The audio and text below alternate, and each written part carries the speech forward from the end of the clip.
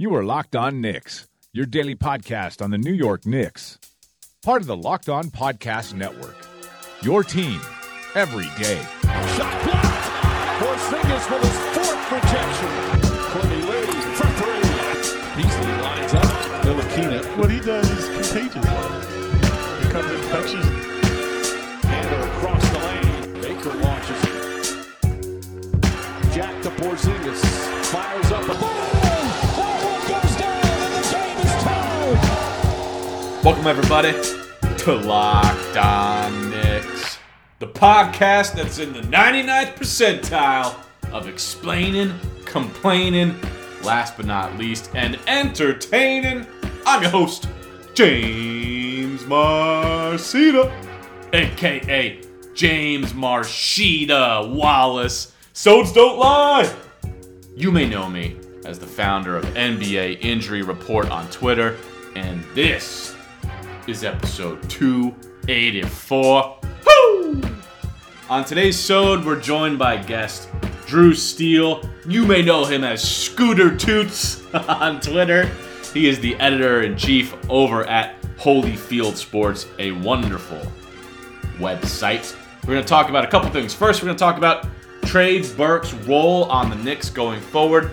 Based on what we've seen so far, what should that role be? What should we expect out of him next season?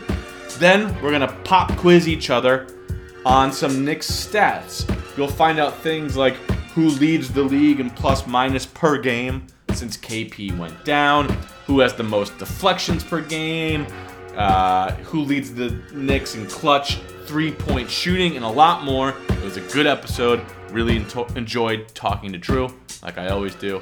Always might be a stretch because this is only the second time, but both times I've enjoyed it.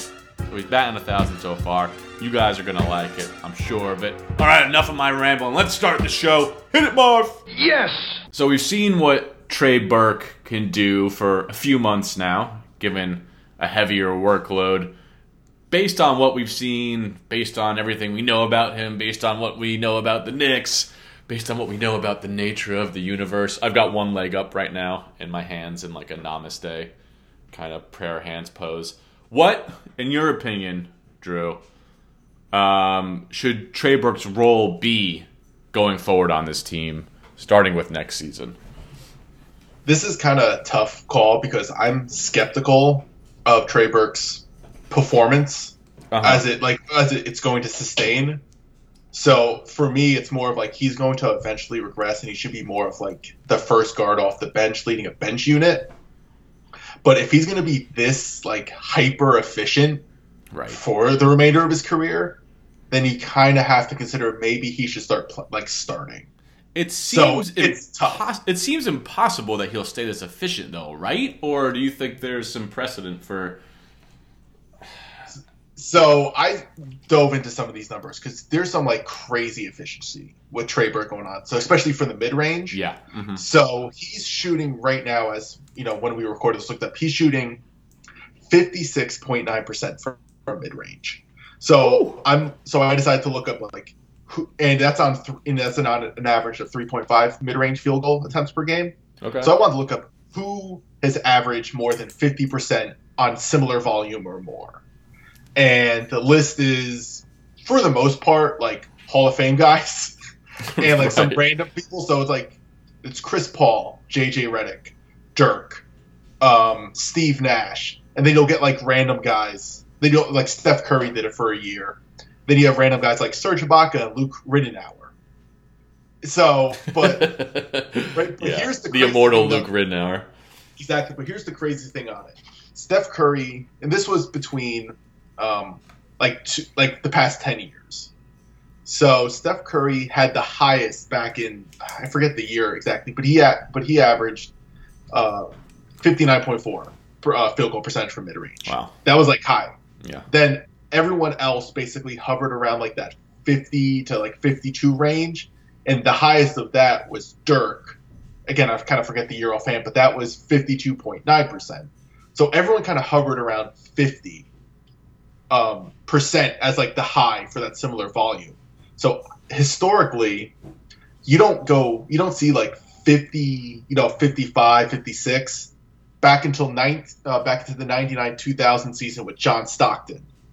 And then you have in 1996-97, you have like Steve Kerr, Del Curry, and Muggsy Bogues averaging like 55 to 57%.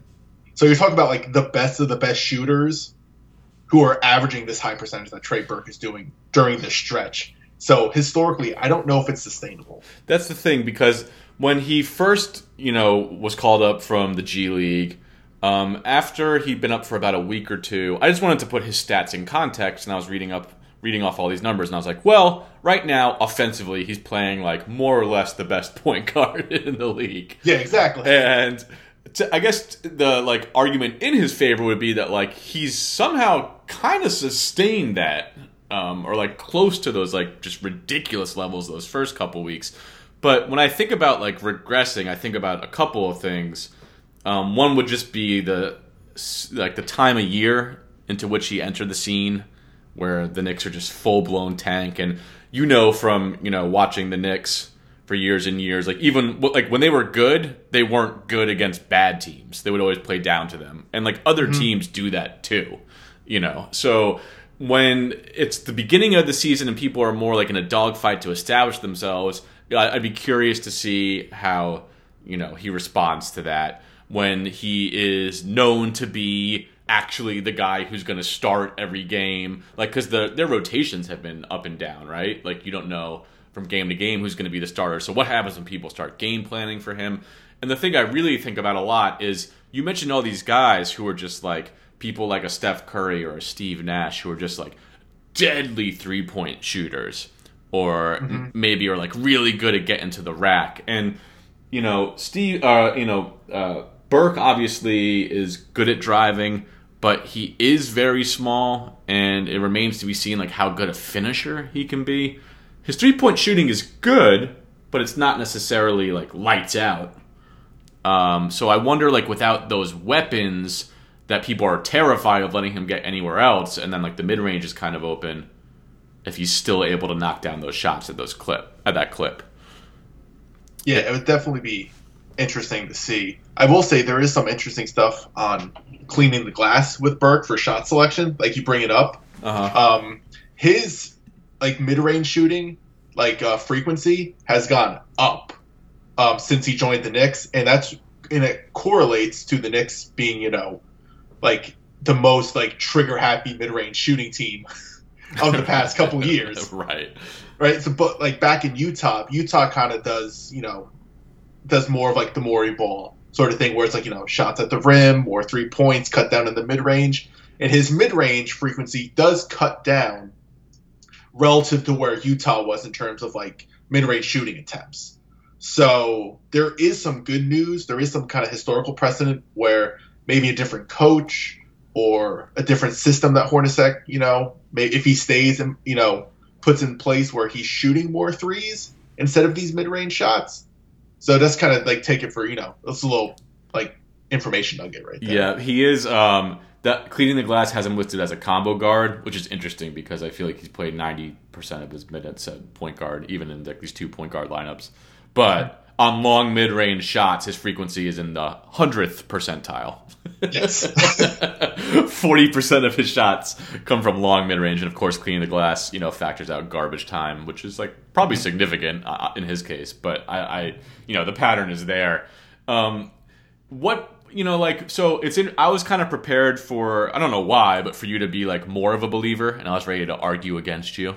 I was all right, James, yeah. you can do it, because I tend to want to agree with people just generally in life, which is not necessarily the best radio. But so I was all ready to. Let's phrase it another way though. If you me think that he's due to regress, what percentage chance do you think he has at maintaining what's quite frankly a star level of offensive efficiency over the course of his season next year? Because when you talk about sports, obviously everything is really statistics. It's it's not every game was predetermined to have this outcome, but there was a percent chance it was going to happen. So do you think it's 10% chance that he maintains this next year? Do you think it's closer to 50-50? How would you my initial thought would be 10 or less. But then we got to factor in some things like Porzingis is going to come back, and then his scoring gravity creates a lot of space, and that could help Trey Burke's efficiency. Another year like off season with Tim Hardaway, and folks could help. A new coach could help. Who they draft may help. If someone, knock on wood, if Mikal Bridges drops, that'd be huge for a point guard. Whether Trey Burke, Frank, or whoever. So there is a chance. So I don't want to say like zero, but there could be a chance where he's still very good and still efficient. So I don't want to rule it out. So I'm probably going to go with like 10. All right. Do you think that he should start the season as the starting point guard? I'm going to say no, even though I would have argued that when he was brought up and when Porzingis went down, he should have started the remainder of the season for this year. Okay. So it's like a weird thing. So it's more of like, it would have been great to see him kind of start and play with the starting lineup to finish, and probably be better to move him into the bench role where he could play more against bench units and have a greater chance of sustaining this efficiency on offense. And he doesn't have to like guard like the best point guards either. What if Frank keeps struggling next year and Burke looks close to what he's doing now? And then like, let's say Frank's the starter. Do you think that's a problem? No, because I think Frank should more than likely be the starter. It doesn't really matter like minutes wise. I think it would be best for Frank to start playing with guys like Tim Hardaway and Porzingis, because like, Frank is more of the pass first. He'll get you the ball in the right spots, get you in the shooting pockets. I would say better than Burke, even though Burke's been actually doing that a lot better. Burke's been doing it really well. Yeah, I think he's been really good at that lately. Yeah, it's been surprising because initially it'd be like, oh, Trey Burke's more of like a selfish player off the pick and roll. He just does a pull-up, two-pointer. But his assist percentage right now is like 38.1. It's so like I can't say he's actually selfish because he's literally generating buckets. And in the flow of the game, he's been doing like the classic great point guard thing where you only look for your shot second, and then he'll aggressively look for his shot. But he's been like trying to dish like to start the game, I would say. Yeah, like he's surprisingly been playing like well. Like earlier when he was playing more, he was looking a lot more for a shot. Yeah. But he's been a lot more comfortable lately playing with the 2-guard lineups and like looking for people. He's been really impressive. Do you think not having Kristaps back until, let's say, around December, January next year, does that affect how much we're able to learn about Trey Burke, or do you think you can it's not that big a deal? I think with Trey, it's not that big a deal, only because like he's putting all these numbers up without Porzingis. Right. So he's super efficient without him. So you would only suspect he would be not more efficient, but at least sustain it in some sort of way with him. So because like Porzingis helps everyone out, like he just makes everything better. Yeah. There's no way he wouldn't make. I mean, he has so much gravity. He creates space for these point guards to operate. Especially if he's playing center, and then his Cantor is not out there. You know what I mean?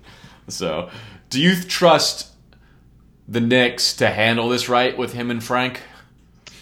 No, not at all. I mean, like I don't think this organization really gets the benefit of the doubt with anything, especially for over the past how long has James Dolan owned the team? Like 25 years? Yeah, that's about right. Mm-hmm. Like there's never a trust with them until they say like they have to earn the trust again at this point, because I don't believe it, because I felt like they botched the whole Mudiay Frank Burke situation to end the season.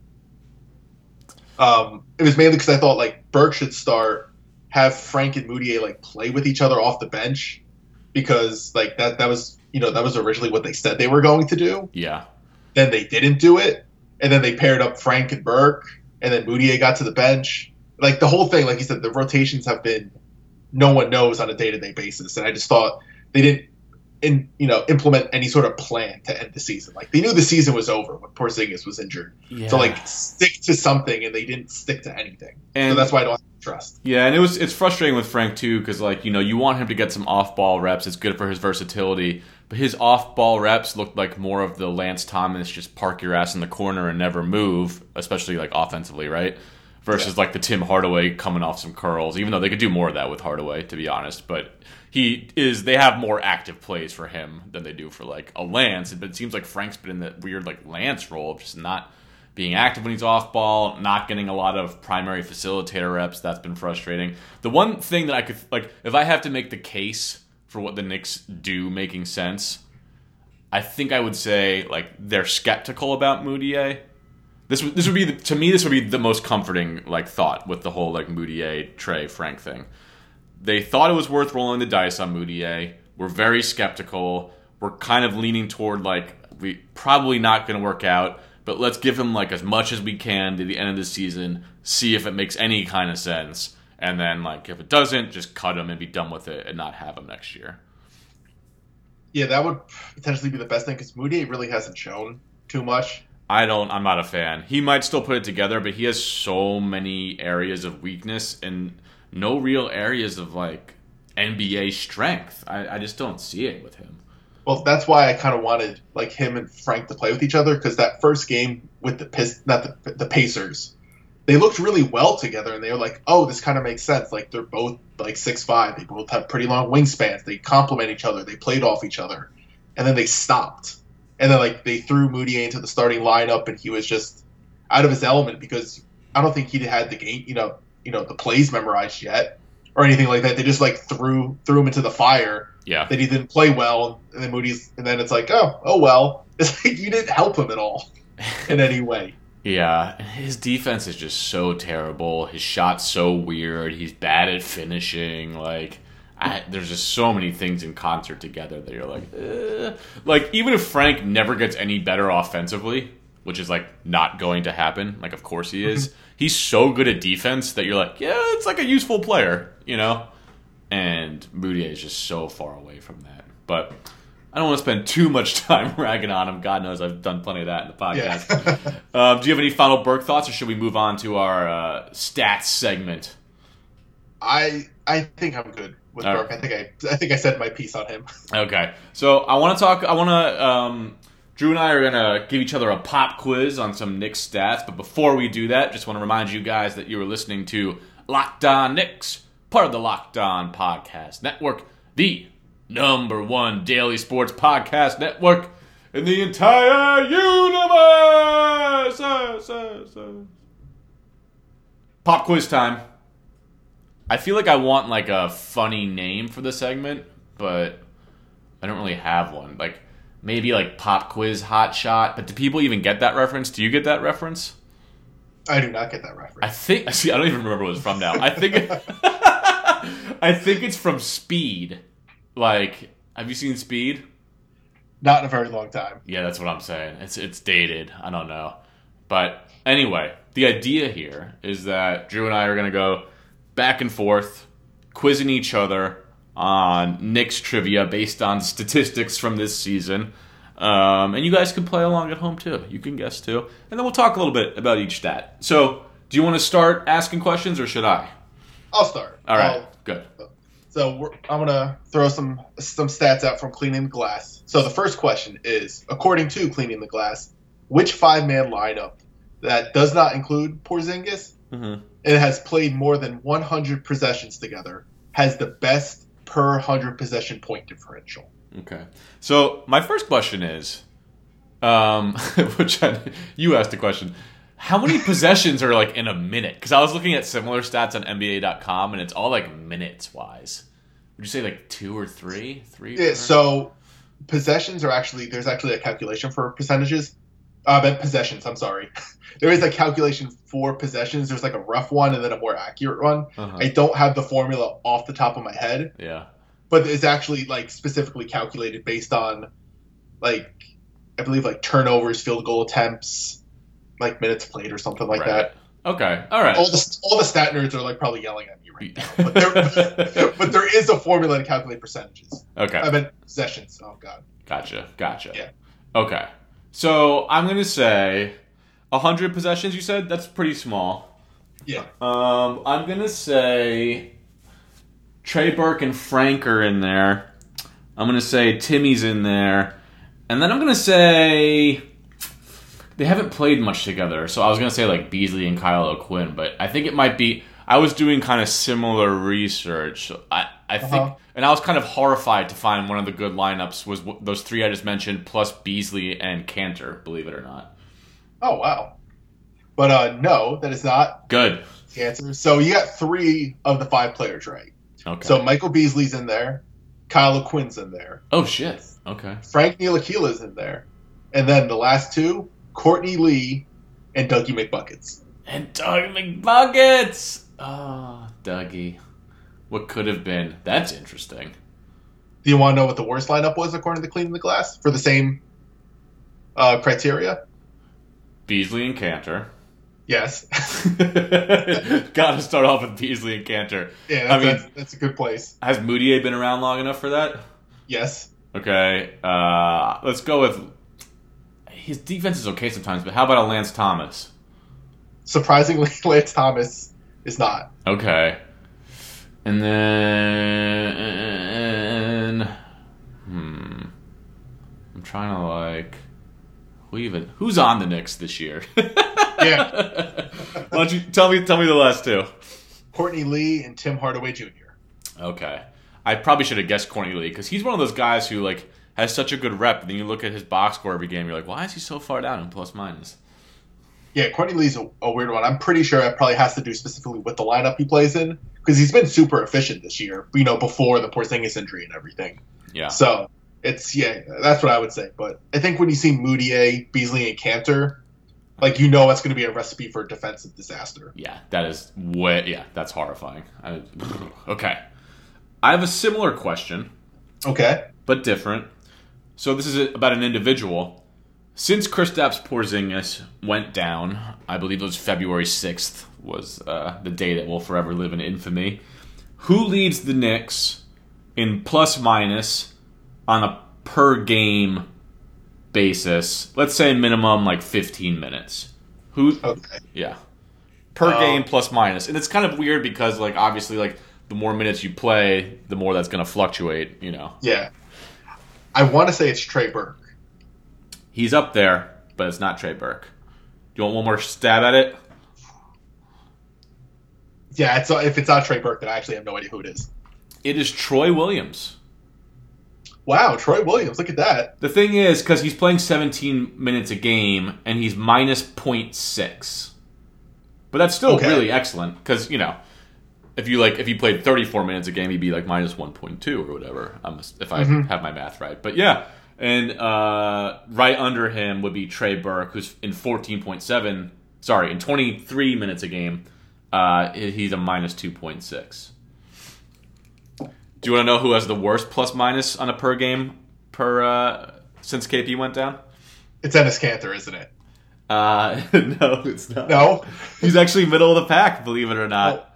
Oh, wow, that's surprising. I think it's because they played a lot of like garbage teams and garbage games that don't mean anything, and that's kind of where he thrives. But okay, that could be it. Yeah, it's Courtney Lee.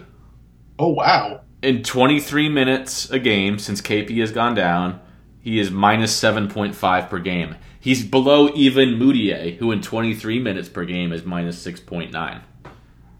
That's impressive for Moutier. I have to say, because that's such a small amount of time he's been here, and he's already at the bottom. I know. God damn. Oh, man. Whew. All right, hit me with your next question. All right, so this is a true or false question. So true or false? Based on offensive RPM, Tim Hardaway Jr. is a top 10 small forward, which is how ESPN lists him, and would be a top 20 shooting guard. Okay, well, I mean, based on the way this is phrased, using my old, like SAT tutoring skills, I'm going to have to assume this is true. The answer is actually false. Oh.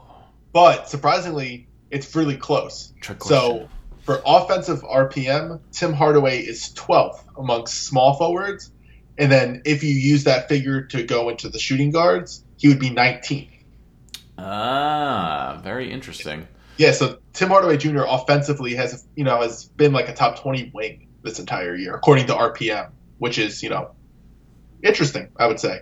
That like if you took out his bad months, He's had that stretch where he didn't make a three for like 6 games. Yeah. It's pretty impressive. Like he had such a fluctuating season where like he had some really high highs. Yeah. And then some bad lows. When he's been healthy, he's had like half a great season and half like a Moutier fart fest. Like there's been no in between. Yeah, he had like a 30-point triple-double against the Raptors. So he's had like some really great moments where like, wow, this guy's really good. Yeah, I think in Utah he hit like 100 threes. He's had some really outstanding games, but very, very interesting. All right, yeah. I got one for you. Okay. This is like a hustle stat. Over the course of the entire season, who leads the Knicks in deflections per game, minimum 15 minutes per game? I think during the beginning of the season, I was going to say Ron Baker, but I don't think it's Baker anymore because like he's been injured. So I want to say Frank. Frank is number 4 on the Knicks. Oh wow! Yes. Is it still Baker then, or is it Baker not even the... Baker, according to my screenshot, did not average 15 minutes a game, so he was disqualified. Then I have no idea who it would be. Is it like someone random like Michael Beasley? It is the same answer as my last question, and I was surprised by this too. Troy Williams is averaging 2.2 deflections per game in only 17 minutes, which is an outstanding number. I like this Troy Williams. Do you like Troy? I love Troy Williams.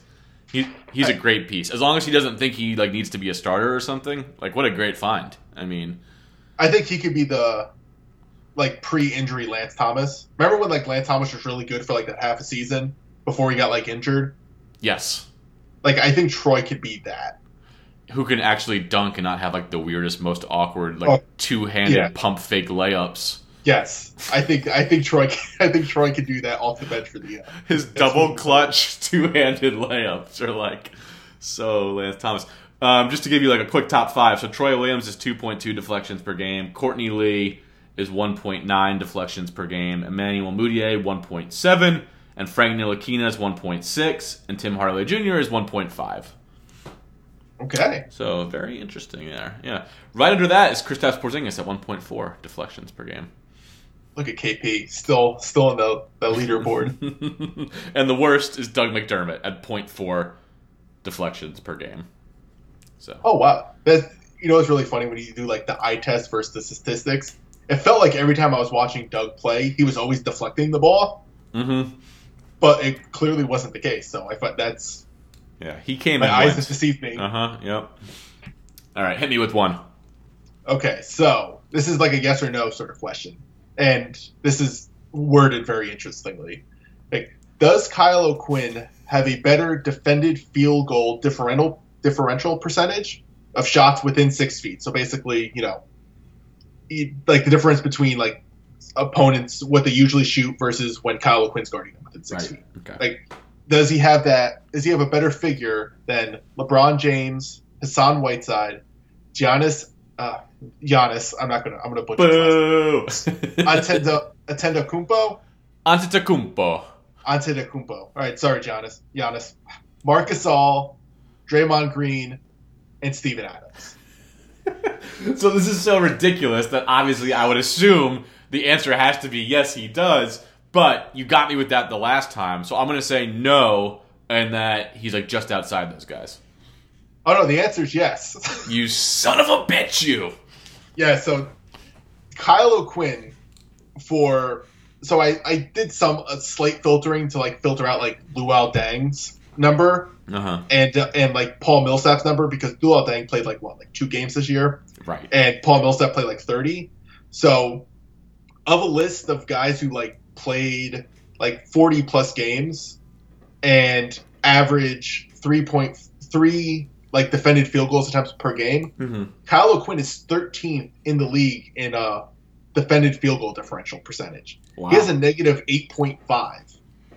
Like opponents are shooting over 8% worse when Kyle O'Quinn is defending them with basically like at the rim. That's crazy. Good timing on this too after his block party the other night where he just had 5 for the second time. He's he's actually improved year over year.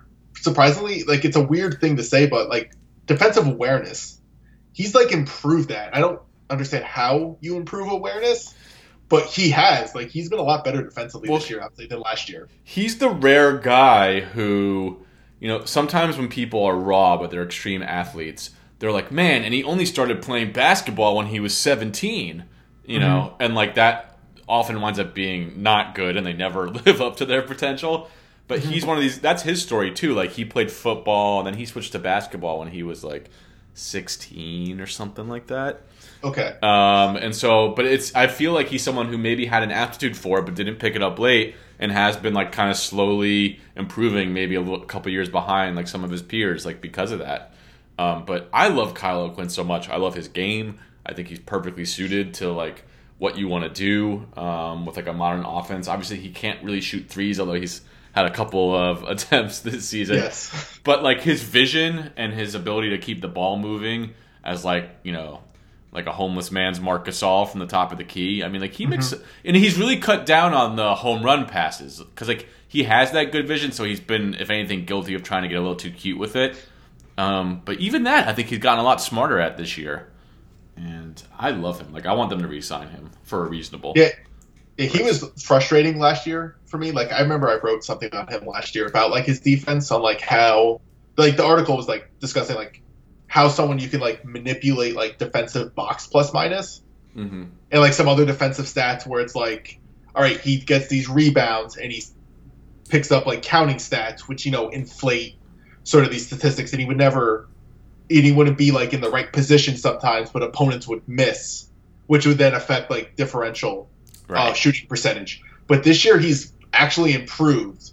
And, like you said, like he passes well, he can hit open, like 18 footers if you leave him open. Mm-hmm. Like, yeah, I would, and because of like that growth and improvement, like I kind of want to see him around. Plus he's just a great guy to like watch and cover and all that stuff. He's always like funny. Native New Yorker, yeah. He's got like the intangibles of why you want to root for someone and some basketball skill. So would definitely want to see him return. I've got a couple of questions based on clutch shooting. But before we get to those, just want to remind you guys, the listeners, that you're listening to Locked On Knicks, part of the Locked On Podcast Network. If you like what you hear, head on over to iTunes, rate us 5 stars, leave a couple sentence review. Once again, that's Locked On Knicks. Okay, clutch shooting. So these stats that I've been asking, the questions so far, I've been getting my stats from NBA.com. They define clutch time in a game as, or a clutch shot is any shot taken with less than 5 minutes to go in a game where the scoring margin is 5 points or less.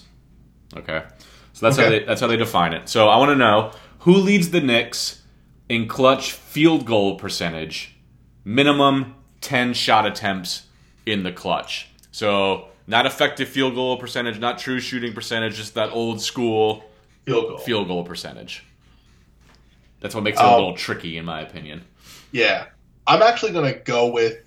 Even though he had, like, these shooting slumps during the year. I'm going to say Tim Hardaway Jr. Okay, if it's not Tim. He's middle of the pack for the Knicks. By field goal percentage. Because the thing is, a lot of clutch shots wind up being three-pointers. So so it's, like, tough. Because, like, if you took nothing but threes and shot 37%, you might not be leading in this category. Yeah, no, that makes sense. So would it be, like, Cantor then? No. Then I don't know. It is none other than Super Cool Bees. Oh, wow. He is shooting 46.4% field goal percentage. Just edging out Kristaps, who is shooting 43.5% field goal percentage. So, kind of a weird stat. I don't know how much that tells you. Let's use one that's a little bit more refined, but still old school. 3-point percentage.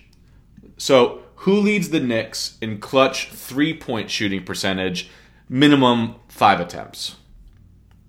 Go with Tim Hardaway Jr. He's up there, but no. Oh, no. Who else would be clutch? I'm trying to think, like, who played in the clutch and who made, like, 3-pointers. Courtney Lee? Nope. Then I do not know. This is Kristaps Porzingis. Oh, wow. He shot 38.1% from downtown in clutch situations on the year that was 8 for 21. Right behind him, actually it's a two-way tie right behind him, both Frank Ntilikina and Tim Hardaway Jr. shot 37.5% from downtown in the clutch. That's really interesting, especially because Frank doesn't really make his shots. Well, one of the things that got me on the Frank train immediately early in the season, and I started to think recently, like, was I hallucinating this? He would miss all of his shots and then like make 2 3-pointers in the fourth quarter, and I'd be like, that sounds about right. And I'd be like, damn, this guy's got ice in his veins, and he needs to get warmed up. We've seen that it's not so simple, although I do still think he'll be a good shooter. But on the season, Frank's, I mean, these are all like super small sample size alerts, like obviously. But Frank was 3 for 8 in these situations, and which is kind of impressive, given that he like barely played any minutes. Although he was a part of a lot of those fourth quarter when the Knicks were like winning games, so maybe not too shocking. And then Hardaway was 6 for 16 from downtown in the clutch. Courtney Lee actually was 1 for 5, so only 20% from downtown in those situations. And Trey Burke, as good as he has been, is so far 0 for 5 from downtown in the clutch. So, all right, there you go. Do you have any more questions for me? I got one more for you, but I think you've got a couple, right? I have 2 more if we have the time. We do. We're going to squeeze it in. I'll smooth it over with the head honchos upstairs.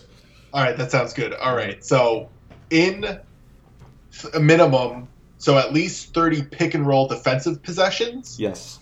Who has the best and worst points per possession on defended pick and rolls for the roll man?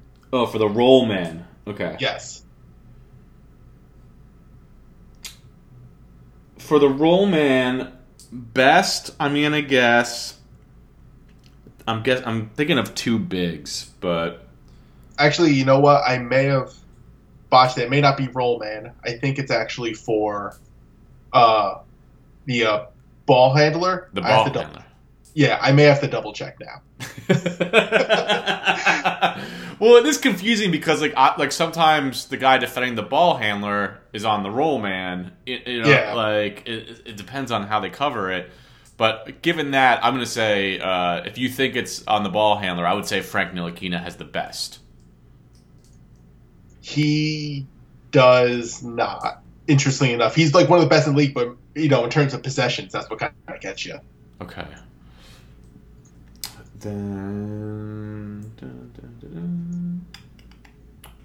God, it's not someone like Lance Thomas, is it? No, it's not Lance. It's definitely not Lance. If it's the way I originally interpreted it, I would have said Kyle O'Quinn. It is not Kyle O'Quinn. So I actually messed up. It's actually this question was meant for the ball handler. Okay. God, I mean, is it going to be Timmy? No, surprisingly, which is interesting, in 31 possessions, Kristaps Porzingis has the best points per possession at defending the pick and roll ball handler. Interesting. Because he gets, I guess that makes sense. Because like the Knicks, because Frank hasn't played a lot, the Knicks have been so bad at containing the ball handler. So the ball handler is getting to the rim on like every single pick and roll, where Kristaps Porzingis is basically the best rim protector in the league. Yeah, so I think there could be like an issue of maybe potentially like how they're defining it, but that could be something like that where it's like they get like the tracking stats for probably NBA.com, or they're not even taking the guard into consideration because he's nowhere near him. Yes, no, that makes sense. That makes a lot of sense. That could be it. Then next is Michael Beasley at 47 possessions. He's at 0.62 points per possession. Wow. And then Frank with 207 possessions is at 0.65, which is basically like best in the league when in volume. Right, still, right. I mean, that's outstanding for that many possessions. Like that's just Yes. But Beasley surprises me. Oh yeah, like you would think Beasley's the worst, but I guess like he's a decent on ball defender. Like he spaces out and loses his guys for like backdoor cuts and shit all the time, but If he's in front of you, he can do like a credible job, I would say. Yeah, it's basically that's how I feel. Like Beasley can be good, but he's overall not a good defender because he gets like he's like daydreaming on possessions, and you're like, why aren't you guarding anymore? Yeah, he probably should have been the defender on the ball handler like 100 more times and just went and like sat down on the bench. So yeah. Oh man. Was there a two-parter to this, or like who was the worst? So who's the worst as the ball handler? So sorry about the mix-up, folks. Ball handler, not Roman. I mean, Cantor. Cantor, surprisingly, no, because he's only had 3 possessions guarding the ball handler, according to NBA.com. Moutier? Interesting enough, Moutier doesn't pop up on the Knicks screen for some reason for this. Okay. But I can look up Moutier's numbers, but right now listed on NBA.com, it's Ron Baker.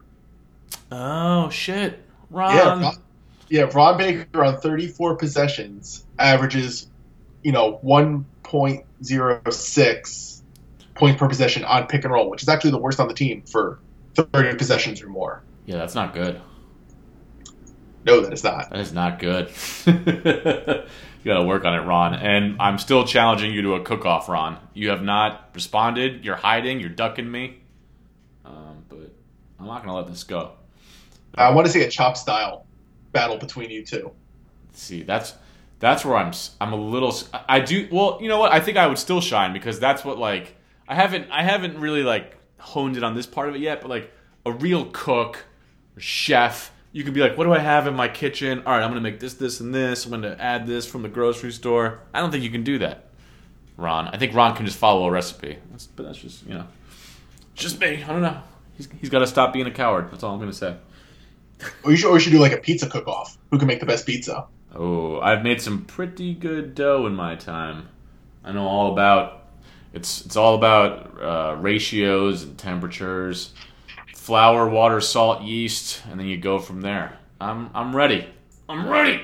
You got to have a lot of steam in the oven. Oh, I could. I'm ready for you, Ron. Okay, I got a question for you. All right. This is my final. So this one is about spot up shooting. Who is the best? Who is the best spot up shooter on the Knicks according to points per possession?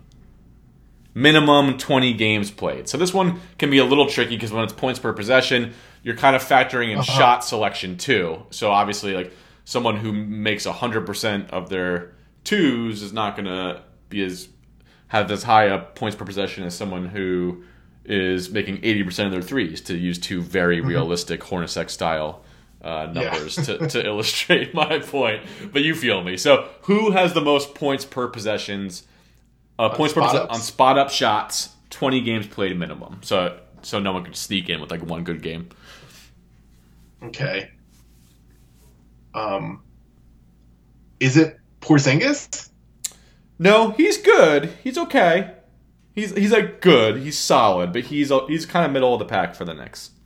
Okay. Then if it's not Porzingis, is it going to be like Troy Williams again? Or did he not play 20 games yet? He has not played 20 games, so he does not qualify. But it's someone... No, I don't know that. It's Trey Burke.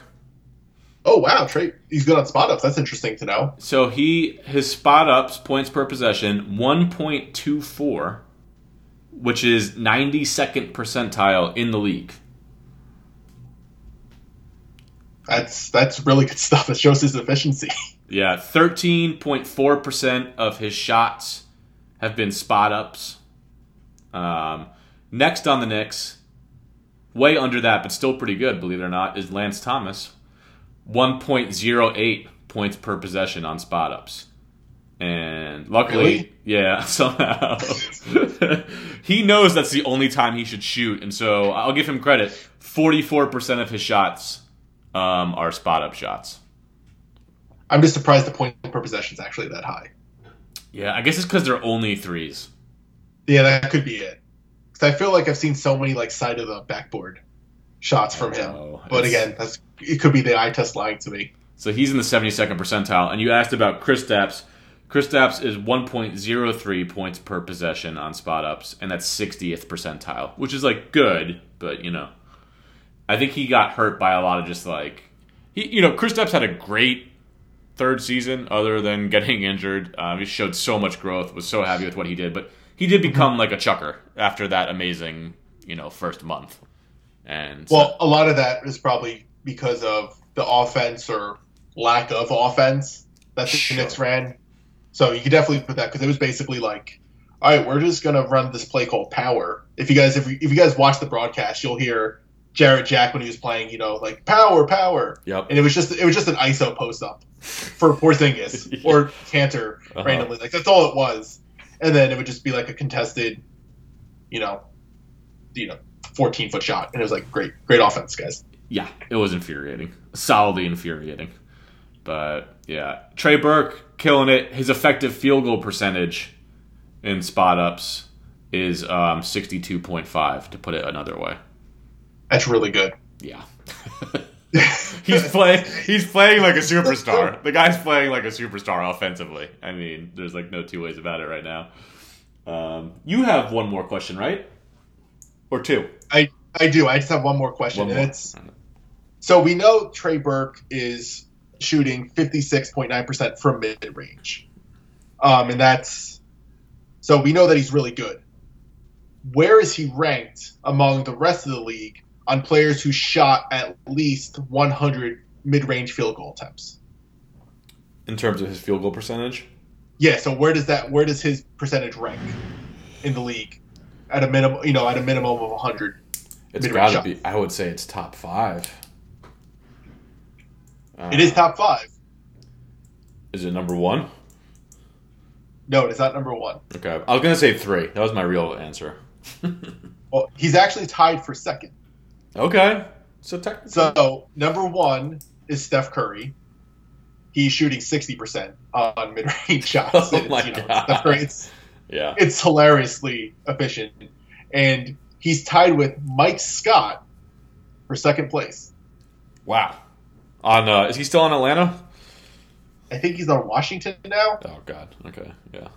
Yeah, like I was surprised. I was like, Mike Scott. I was like, he's still playing. I was like, good job, Mike Scott. Yeah, good for you.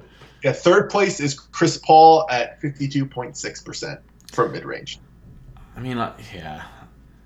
Trey Burke, he shoots well from 3. Like he might be able to. I'm putting him at like 30% of like maintaining most of this. I don't know. Why can't good things happen to us? It would be frustrating for Frank, but if he was like as good as he seems like he is right now, I mean that's a great problem to have. I mean, well, it's one of those things like if Burke is going to be this efficient and he's going to also be really good spotting up, you can then run like those 3-guard lineups with Burke and Tim Hardaway and Frank, and like have a nice like motion offense. Everyone's moving and cutting and getting good looks.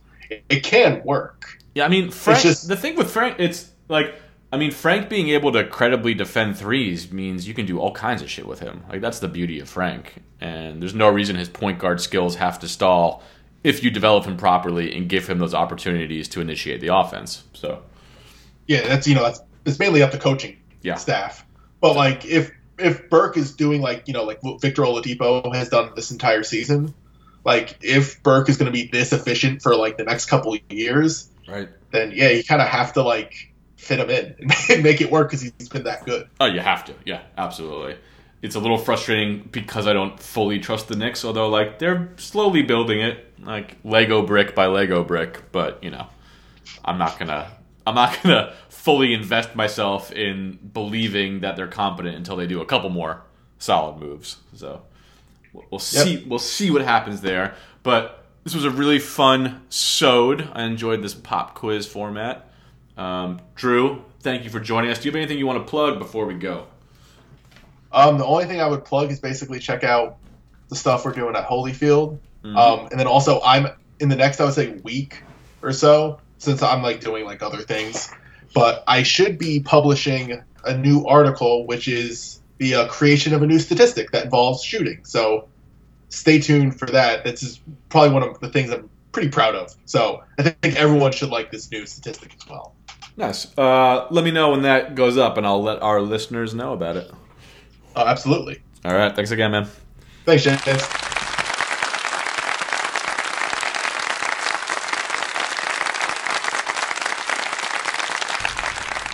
Oh, yeah. Oh, yeah. Bow, bow, bow, no, no, no. Chicka, chicka. Had a great time talking to Drew. I hope you guys enjoyed the discussion as much as I did. That's it for us. Thank you so much for listening to Locked On Knicks. If you got a moment, rate us on iTunes. Subscribe to the show if you haven't already. Tell your friends about it. Tell your family about it. Tell, your butcher about it.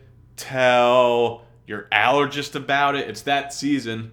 If you got runny nose and, your allergist is like, well, do you have a cat? You're like, that's not important. What's important is that you should listen to Locked On Knicks. Follow us on Twitter at Locked On Knicks. You can follow me on Twitter at NBA Injury Report. Be chill to each other. Spay and neuter your pets. If it's yellow, let it mellow. If it's brown, flush it down. Always salt the pasta water. It's your only opportunity to season the pasta itself. That's it. Have a good rest of your day. Talk to you tomorrow. Peace.